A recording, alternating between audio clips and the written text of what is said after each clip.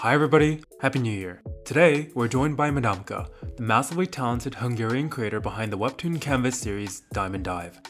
We had a great time unpacking her story, learning about how working on Diamond Dive has led to her learning more about herself, how fragments of her personality as it has developed over the years are sprinkled in throughout her characters, a special tier that she has on Patreon and the hilarious backstory behind it, and about what she's up to after Diamond Dive. Here's Madamka.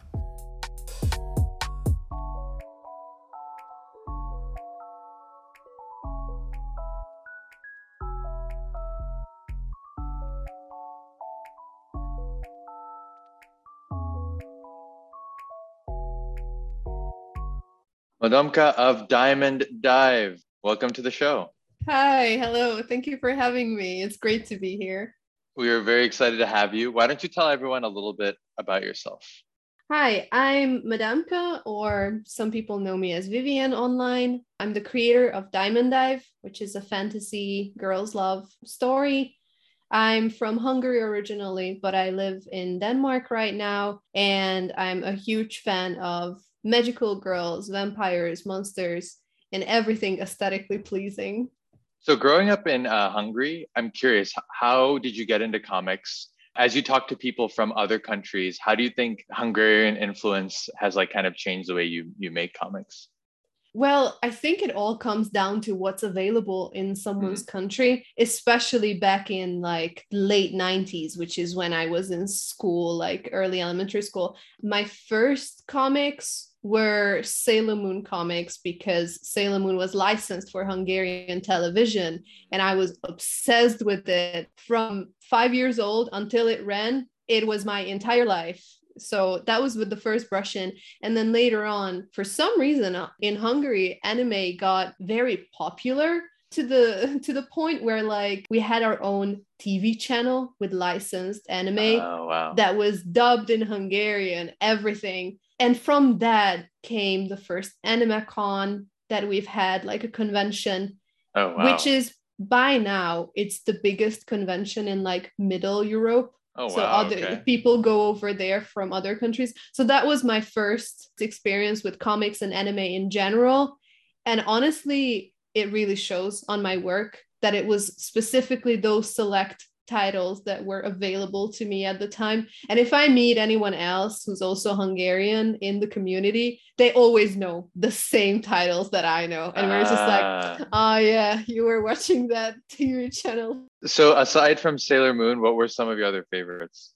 We've had Inuyasha in bookstores and on the TV channel as well, because whatever was on the TV channel, they would usually start translating it and selling it in bookstores as well. So you could get the comic itself. So I was reading Inuyasha, Nana, the GL story. Naruto was big in Hungary, and Bleach as well. I liked them in the beginning, but then I kind of fell off. I really liked Full Metal Panic back in the day, Kiddy Grade, which is like not really a known anime, but I was obsessed with it. I think these were the big titles. Oh, and Death Note. Death Note was really big in Hungary. So I would say those. And how did you get into drawing and creating your own art or comics? Honestly, that also started with Sailor Moon. I had an older friend. She was like 4 years older than me, who started like drawing from the anime, like just copying, and I can be very competitive and stubborn. So when I saw that, I was like, I can do that too. It's not that big of a deal. And then I started copying pages from the magazines that they were selling and everything. And it just went from there. It never really went away, which is kind of funny considering that art is not exactly a career choice that is very like supported in Hungary. We're kind of in the past in that regard. So no one around me was ever like, oh yeah, you will definitely make it with comics, go for it. Everyone's just like, no, become a lawyer or a doctor or become a lawyer. This drawing thing, drop it and become a lawyer. So this is something we hear a lot from different cultures. There's this idea of making it as an artist is hard. You did it anyway, even though there may not have been the voices outside that were pushing you to do this. So what gave you the confidence to kind of take the leap and just start making your own comics? In the beginning, just spite. Like I would just not I would just not stop drawing. The more they told me to stop doing it, the more I was like, no, it's my thing. You're not taking it away from me.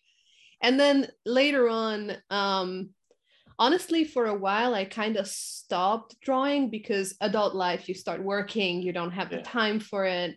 And I moved from country to country as well. So I was busy. But then I was so used to by then, like if you spend your formative years having a creative outlet, then even if you get busy for several years, it will eventually come back. You will have that need of expressing yourself. So I started just creating my characters, and then one thing led to another, and I was getting very near to launching a comic out of the blue. So it was never really planned. It just happened as a natural self-expression, really. So you mentioned, you started with character development. Can you walk us through a little bit of your process of like, how do you go from this idea in your head to like, we were talking about this before we started recording. One of the things I enjoy about your comic is like, just, after a few panels, you can feel like you really know a character. So what was your process for doing that? My work is really character driven. I already knew that before, but then after publishing my comic, I heard it from other people as well in reviews and in messages that fans send me and everything, that like it's the characters that they really fall in love with. And I'm not surprised to hear that, to be honest, because they are the part of it that I'm in love with too. When I started thinking about Diamond Dive, I wasn't really thinking of a long-term story at first. I just started to think about characters that I liked, like similar characters that I liked in different media or tropes and something, and I wanted to have my own take on them. So I had this idea in my head that like, I would really like to work with one of those characters where it's kind of like an airheaded girl who is like kind of aloof and she doesn't really know what's going on, but she's really sweet and she has a good heart and she's brave, so she will push through even without really knowing what's going on around her. And then Cartel was born from that. And then I started thinking about how there's the rich girl character in a lot of other comics, and I like them because their aesthetic and their visuals is usually very on point, but sometimes they can fall a little one note to my taste. And I started to think about it that like, I really wish that these type of girls would be shown as a more layered character where her entire personality isn't just that she comes from a rich family. Like there are things that go with that. It's kind of like, the Netflix show Crown. No, I've not seen it actually. No. They are dramatizing the royal family now, right? A lot of people only have this view of them that like, oh, they just live in luxury and that's it. They are the royal family. And then the show goes in and tries to show you what's going on behind the scenes, how they live through certain like historical events and stuff like that. What is it like for them to just live? That's kind of the thought process I had with Bailey. How would people in the world of the comic see an heiress, and what would she actually feel like with her own life? And then once you have an idea for a character, you start figuring out, what do I think a woman like that would look like? How do I imagine her? And then once you have a cast that have their own like visuals and personality, they kind of start writing the story themselves. You just start thinking about what would they do if they meet each other, and there you go, you have a script. Bailey's fashion choice, by the way, is on point. Like everything she wears looks incredibly good. You could have set these types of characters in a bunch of different scenarios. Actually, let me ask you this first. Did you know that you wanted to tell a GL story from the beginning? Funny you would ask, because I have a story for that. I did not know at first that it's going to be a GL.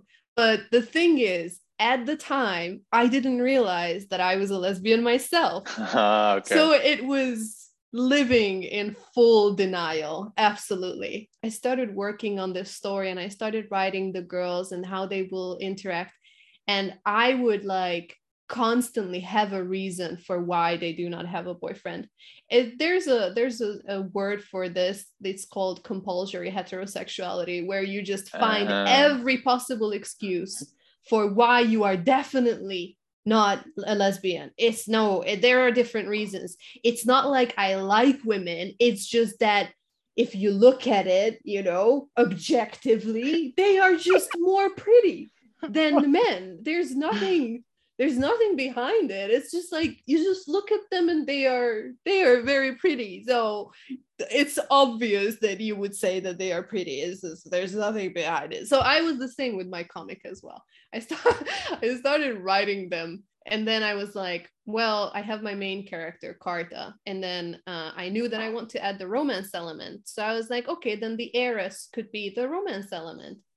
And then a friend of mine was like, oh, but didn't she have like a boyfriend before? So did they break up? And I was like, oh yeah, the boyfriend is in the past. I don't even want to draw him. And then she was like, so then afterwards she gets a girlfriend? And I was like, yeah, but it's because I don't want to draw male characters because I think drawing women is more fun. And then she was like, yeah, that's a little weird as a reason. I was like, no, it makes perfect sense. I was just like, women's fashion is more fun. You just don't get it. That's the only reason, you know? And then this conversation went on, and I was explaining like different storylines for all of the women in my cast. And literally every time I started to go into detail, it ended with like, and then she gets a girlfriend. And then my friend was just like, listen, I'm not trying to be judgmental, but do you have any straight characters? And I was like, I don't think so. Yeah, I guess I don't. I guess I don't. This is a little suspicious. I wonder what this could mean. I don't know. Wow.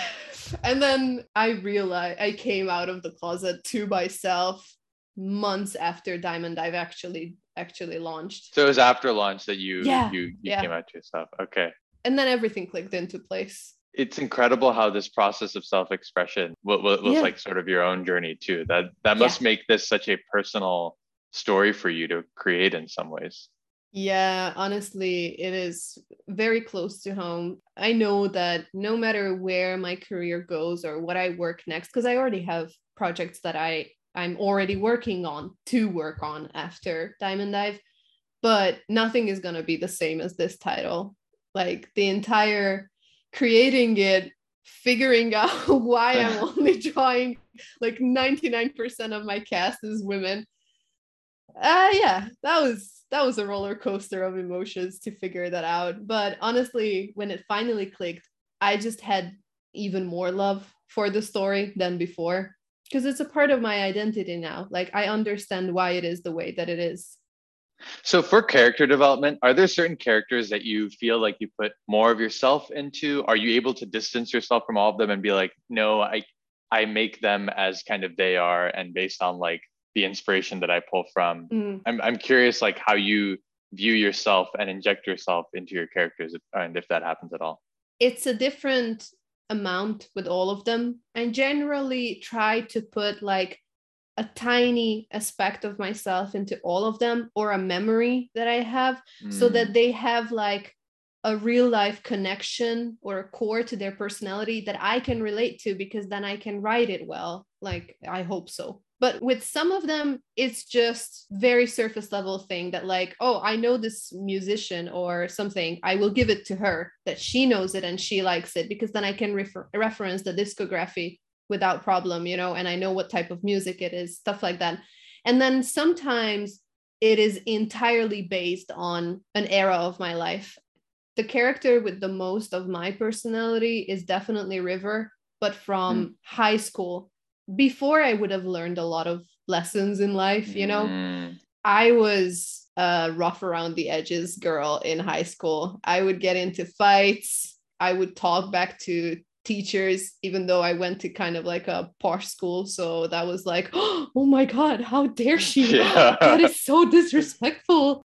So because of that, and because I was very outspoken back then as well, I bumped into a lot of resistance. You know, people like to put you in a little comfortable box that's good for them. And the anger that I felt back then, and kind of like the rebellion against the system and everything, I just push all of that onto River. You're like, this is you now. You get to deal with whatever exactly. that I dealt with. all of the big things that are so far in the comic with her distaste for the world and the system that they live in, the way she's really ride or die with friends, where like she will be on your side, but if you betray her trust, then she will turn on you and be very passionately against you suddenly. That is all high school me. That was how I operated. And then I kind of calmed down. I think I'm more chill by now. Is there a character that's more like now you, or do you think River is like the one that's like, okay, yeah, this is closest to who I am? I think River is closest to who I am. And hopefully by the end of the comic, she will get more close to how I am now, because I plan to give her similar lessons in life where she learns that not everything is black and white. Because that's her mindset right now. You're either good or you're bad. You either are with her or you betrayed her. The system is either right or wrong. She doesn't really see shades of gray at all. And that's the lesson she needs to learn throughout the comic, hopefully, that it's not that easy, and you have to be able to forgive people as well. Bailey. So yeah, I think she's the closest to me, and the others are just like different aspects or habits sometimes. Like we've kind of been talking about, this story is one that looks at the personal kind of development of each character. It looks at the interpersonal relationships in a very close lens. And this sort of story can be told in a bunch of different settings, and you decided to tell it in this, fantasy setting where there are witches and, it's a school for witches. So can you tell us a little bit about the inspiration behind this particular setting? Yeah, one of my favorite comics of all time is an Italian-made comic called Witch, which is about these 5 girls who control the 5 elements, and well, 4 elements and then heart, and they are the guardians of our world. It's kind of like Sailor Moon, but European made. But the difference between it that I think is Witch is really good at, that Witch was very, very good at making the characters super unique. And they really felt like they could be your classmate, they felt very real.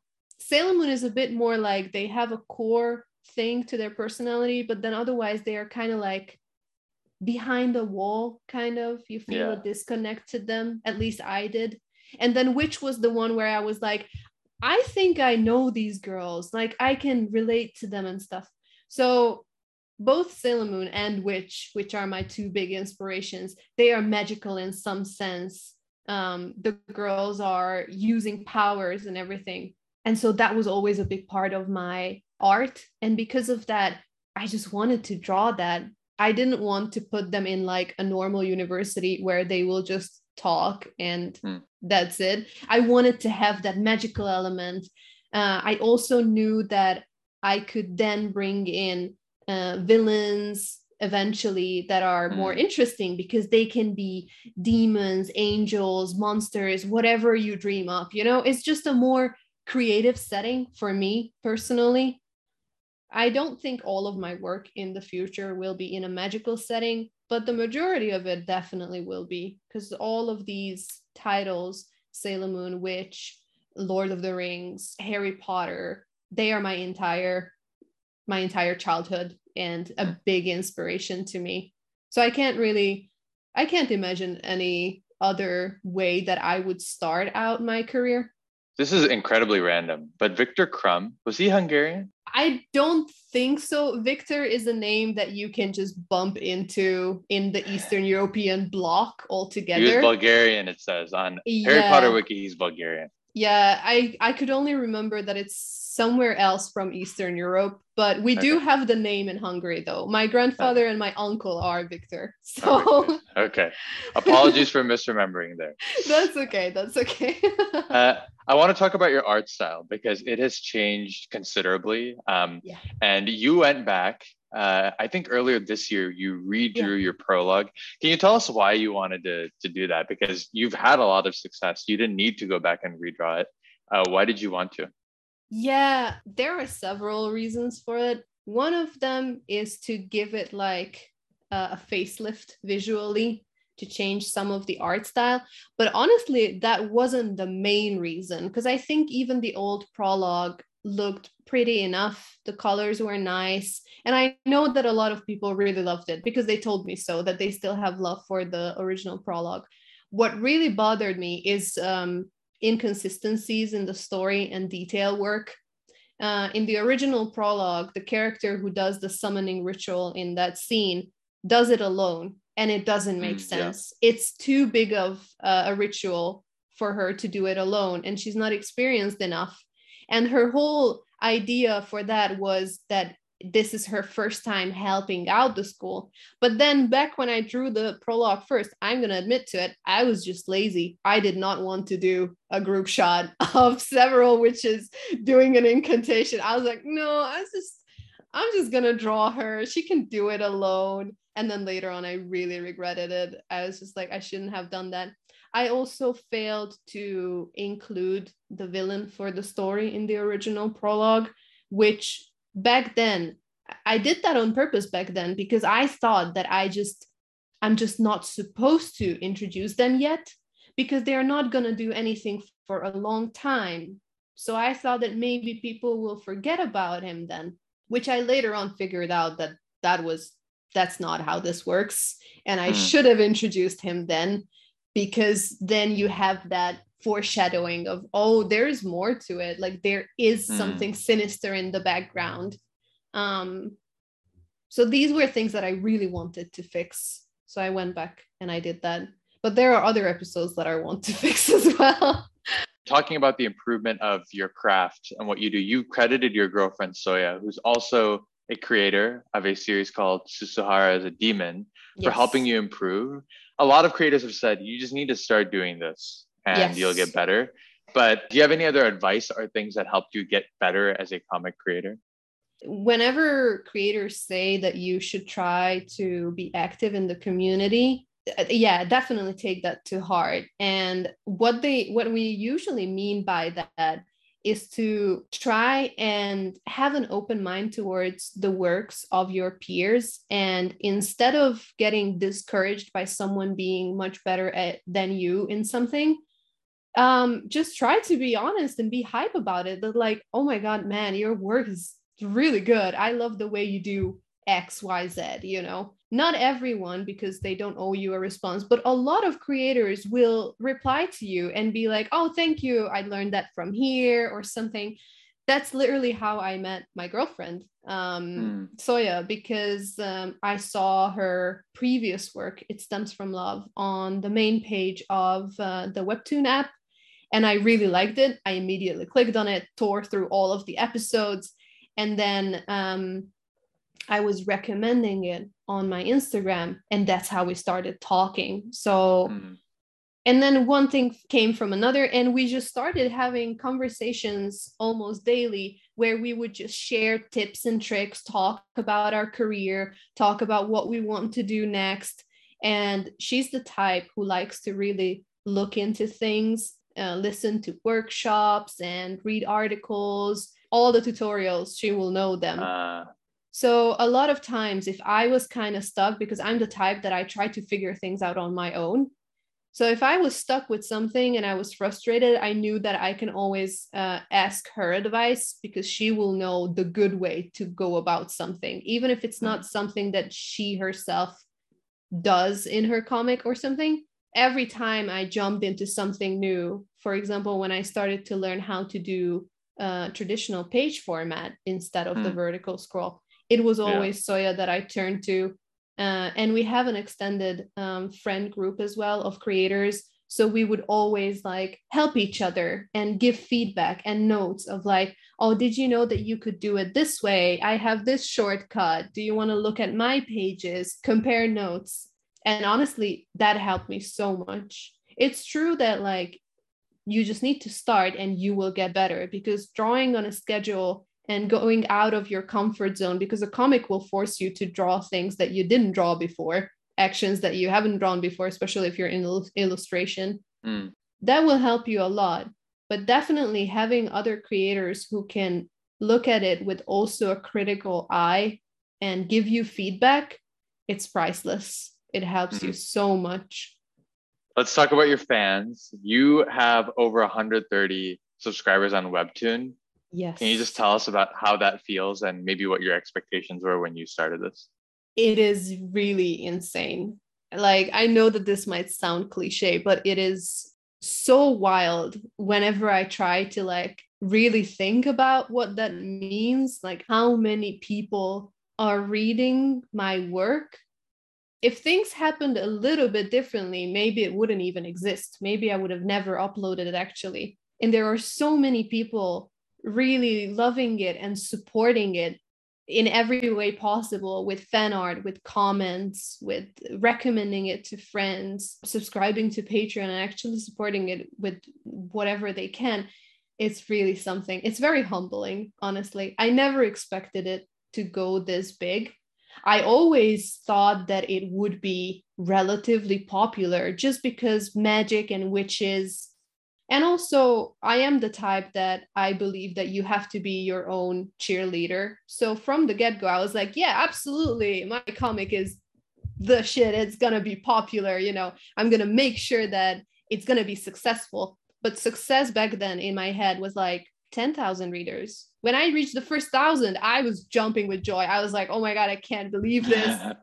When I reached 10,000, I remember I was like messaging all of my friends that like, this is bigger than my entire town, my hometown. Like, I can't comprehend this, that all of those people are invested in this story that I created. So when I reached 100,000 K, it was just like, I don't even know. I can't comprehend this number.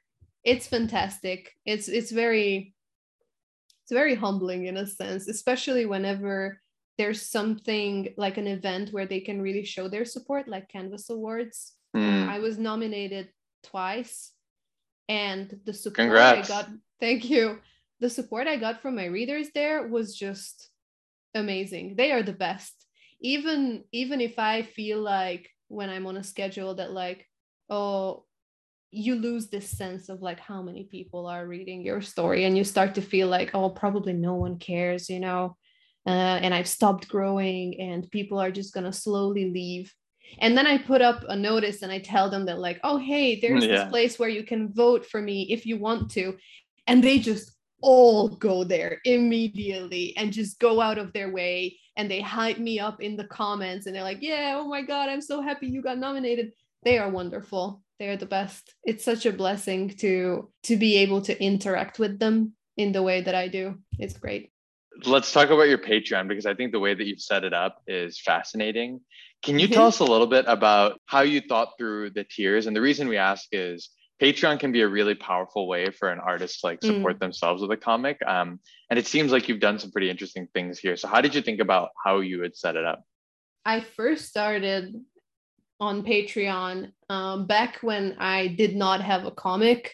I was just doing fan art and some OC illustrations, and it was really just a tip jar. And then when I launched the comic, and then I got into this friend group that I mentioned to you with my girlfriend in it, that's when we really started to talk about it, that like, yeah, Patreon is the way to go. Like, that's where you can have a secure income and continue to offer your content for free.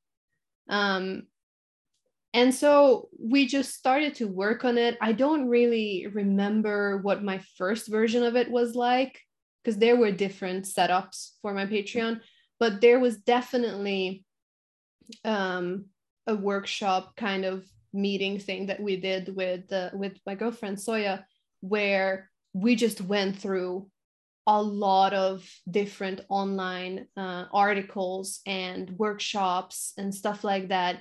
And we tried to piece together what works for Patreon and how can we apply that to comics specifically.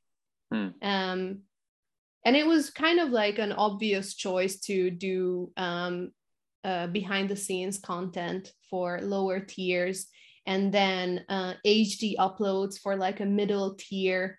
And then because I always, even before starting comics, I always did not safe for work content for myself as well, because that's how I learned anatomy, because it forces you to. It's very hard to do that. So I was just like, I'm definitely gonna offer that, like not safe for work content, because I enjoy creating it. I'm very proud of it. And it's something that will constantly help me get better at drawing my characters. So it was kind of a no-brainer on that end. And what have your fans kind of gravitated to the most? Like, what do you think has worked best for you as an artist? On Patreon. Yeah, on Patreon. I think definitely the one that gets the initial interest is definitely the offer of not safe for work content. Mm-hmm. I think that's something that people in general just like it, especially if they can see that it's not an afterthought. I try to always put my teasers at the end of the episodes in a way where it creates a mood, you want to see more. And it shows that there is more, there's a whole setting for the piece and all that.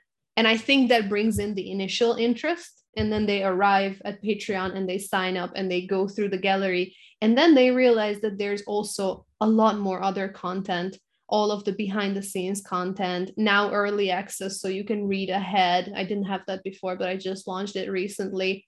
Step-by-step shots of my process. And then I see them go from liking the not safe for work content to then going through my backlog of other content and liking that and leaving comments and saying that they really like the peaks behind the scenes. So I think it's definitely the not safe for work content that brings them in first, but I think they stay for the whole package.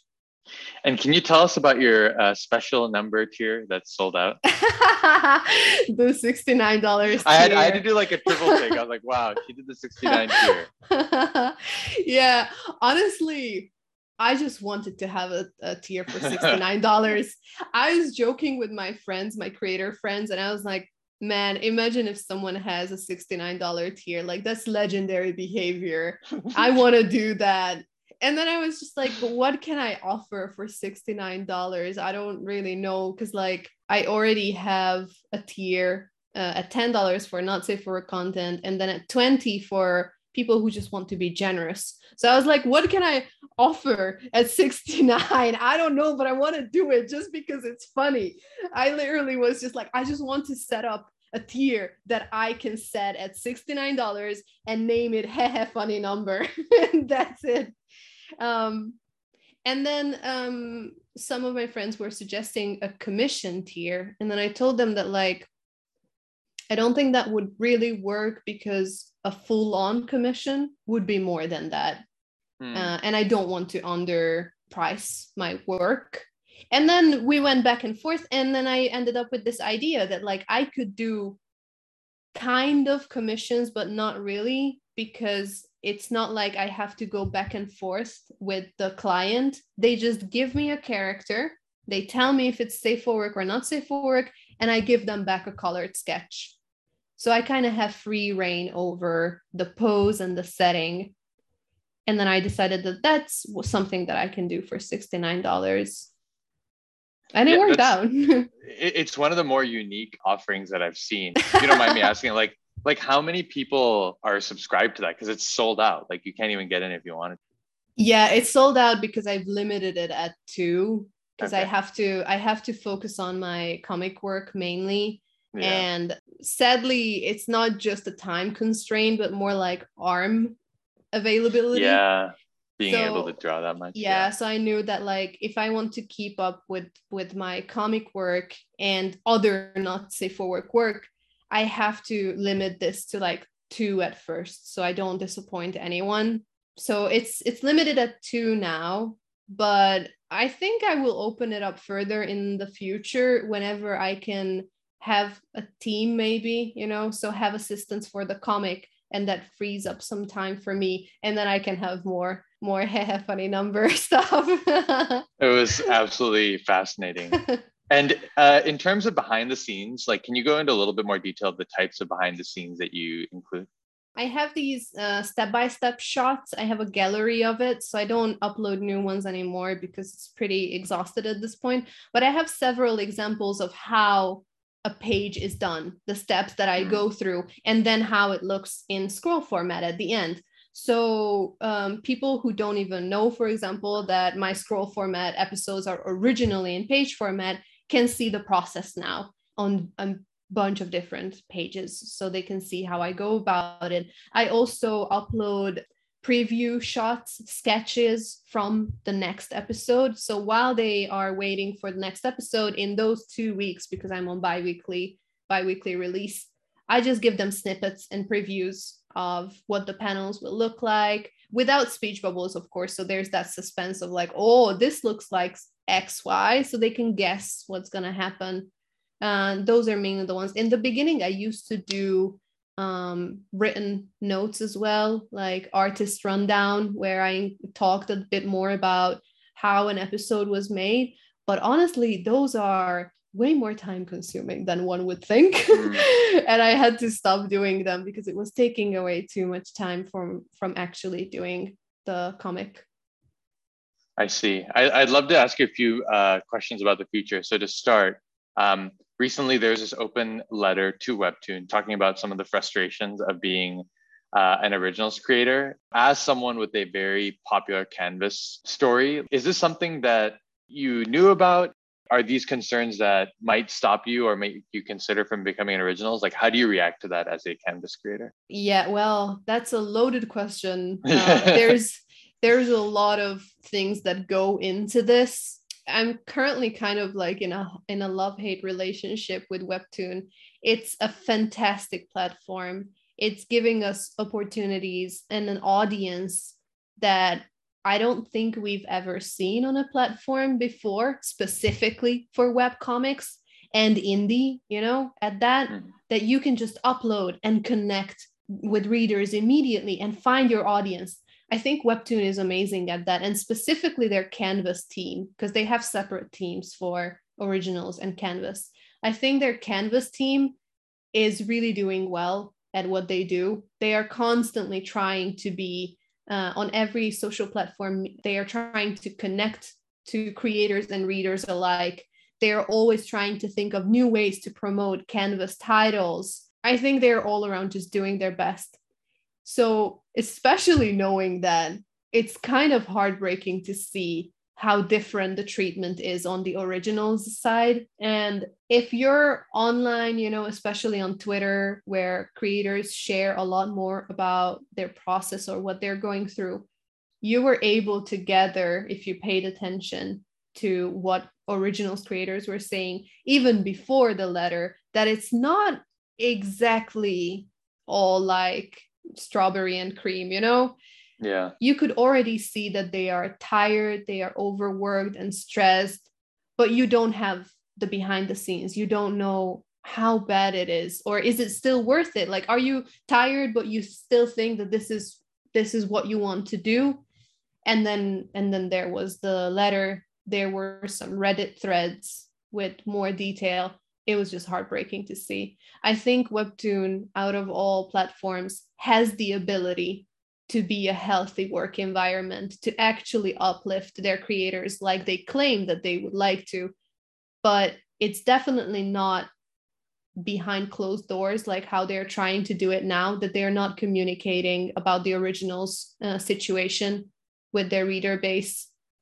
And it's definitely not by holding back statistics and trying to keep the creators in the dark, especially when you're working together with people who are so invested in what they do. Like creators, they will go above and beyond if you treat them right. You could see this with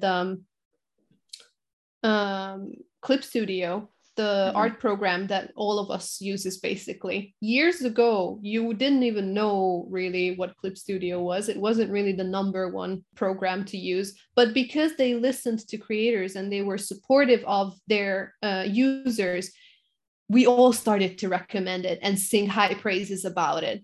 Webtoon originals could have the same if they would listen a bit more to what their creators are saying, that they are tired, that they are stressed, they don't know how to read into their own numbers because they don't receive the information. I think they have everything in their power to be a fantastic platform, and I really hope that they make the changes that they need to. And do you think like other platforms, other changes in technology, like do you think something new could pop up? Or do you think for now, like Webtoon Tapas meant that like these are the places where people will be posting and where webcomic consumption will be happening? That's the thing. It depends on how they continue to do. I think if Webtoon corrects the wrongs that are currently out there, obviously, then they could stay the main platform for a long time to come. But if they are gonna continue to just act like none of that is true and oh my god, they are doing the best that they can, totally, you guys, we are so for creators, and then not really change, then it will lead to their downfall eventually. We've seen it in so many different things, social media platforms as well. If you don't listen to your users, they're going to leave eventually. And you can already kind of see it on Webtoons because obviously I'm not behind the scenes with them, so I don't see their numbers. But you can feel it on the Canvas side as well, that the general consensus from creators is that readers seem a little exhausted. The platform was very overrun with a lot of new releases, a lot of imported comics as well. And there were just event after event after event. It leads to reader exhaustion. And I think they need to fix that.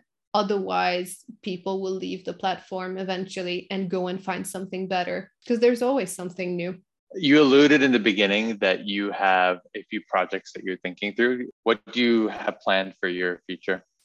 I have several titles that I want to work on. The one that I'm most excited about is an anthology of GL stories, because it would give me the option to just go into shorter stories that I want to work on and get them out of my system while it still has a framework around it, that being that it's all GL works. It could be anything, like it could be a fairy tale, it could be a horror story. It doesn't matter. I could try out whatever I want to. And I have a lot of stories that I want to do that are not long enough for a full-on comic like Diamond Dive, but I still really want to do them because I have the ideas for it. So I think that's something that I really look forward to, especially because I would like to make that comic a little bit more collaborative if I can. Hire my fellow creators for a cover or for a logo, whatever I can find someone for, and work with them and then put in their work as well. That like, if you like this illustration that you see at the beginning, then check out their work, stuff like that. I like being involved in the community, and I would like to have that in my work as well. And then otherwise, I want to do a Patreon exclusive Not Safe for Work comic. Okay. There are a lot of Not Safe for Work comics in the Western industry that I really like, but none of them are exactly what I would like to do, which is GL, Monster Girls, probably. I think that's my main idea. I really want to do that because I think it needs to exist. It needs to be out there. We are so excited to see everything that you put out there. And excited to watch everything that you do. Are you ready to close things out with our rapid fire round? Yes. Watch me forget all of the answers that I've prepared beforehand. All right. Question 1. Which fictional character best describes your personality? I actually was in deep water with this one because I honestly don't really think I know a character who's very much like me. If I really have to pick just one person, maybe Max from Stranger Things, I think. Next question. Which 3 comics, can be webtoons, can be traditional comics, would you take with you on a desert island? Definitely Sailor Moon, because it's my entire childhood. Snot Girl, because it's my current favorite comic. I think it's fantastic. And probably Yu Yu Hakusho, because it's really long and I like it a lot. What's your favorite scene from any comic that pops into your head? All of the Sailor Moon, all of the transformations whenever they save the world, and it's beautiful and magical and elegant and sparkly and ethereal, all of those. If you could have dinner with any creator, who would it be? If there was no language barrier, than the creator of Sailor Moon. If it has to be someone who speaks English, then it's not a comic creator. It's Rebecca Sugar, the creator of Steven Universe. I think it's close enough, and I would be able to learn a lot from her. And then finally, if you could have dinner with any fictional character, who would it be? Bayonetta from the video game, because she is very confident and she knows what she wants, and I want to soak in that attitude and make it mine. Listener, please check out Diamond Dive on Webtoon. You can also follow Madamka on Madamka_art on Twitter. Or if you go to Webtoon, you can navigate over to that creator profile, find the Patreon, find the Twitter link from there, and obviously enjoy Diamond Dive. Vivian, thank you so much for taking some time and joining us today. Thank you very much for having me here. Thank you for joining us today. If you have any feedback or want to be featured as our next guest, please write to us at pixelsandpanelspod@gmail.com. If you enjoyed the show, don't forget to subscribe, like, or give us a 5-star rating. See you all next week.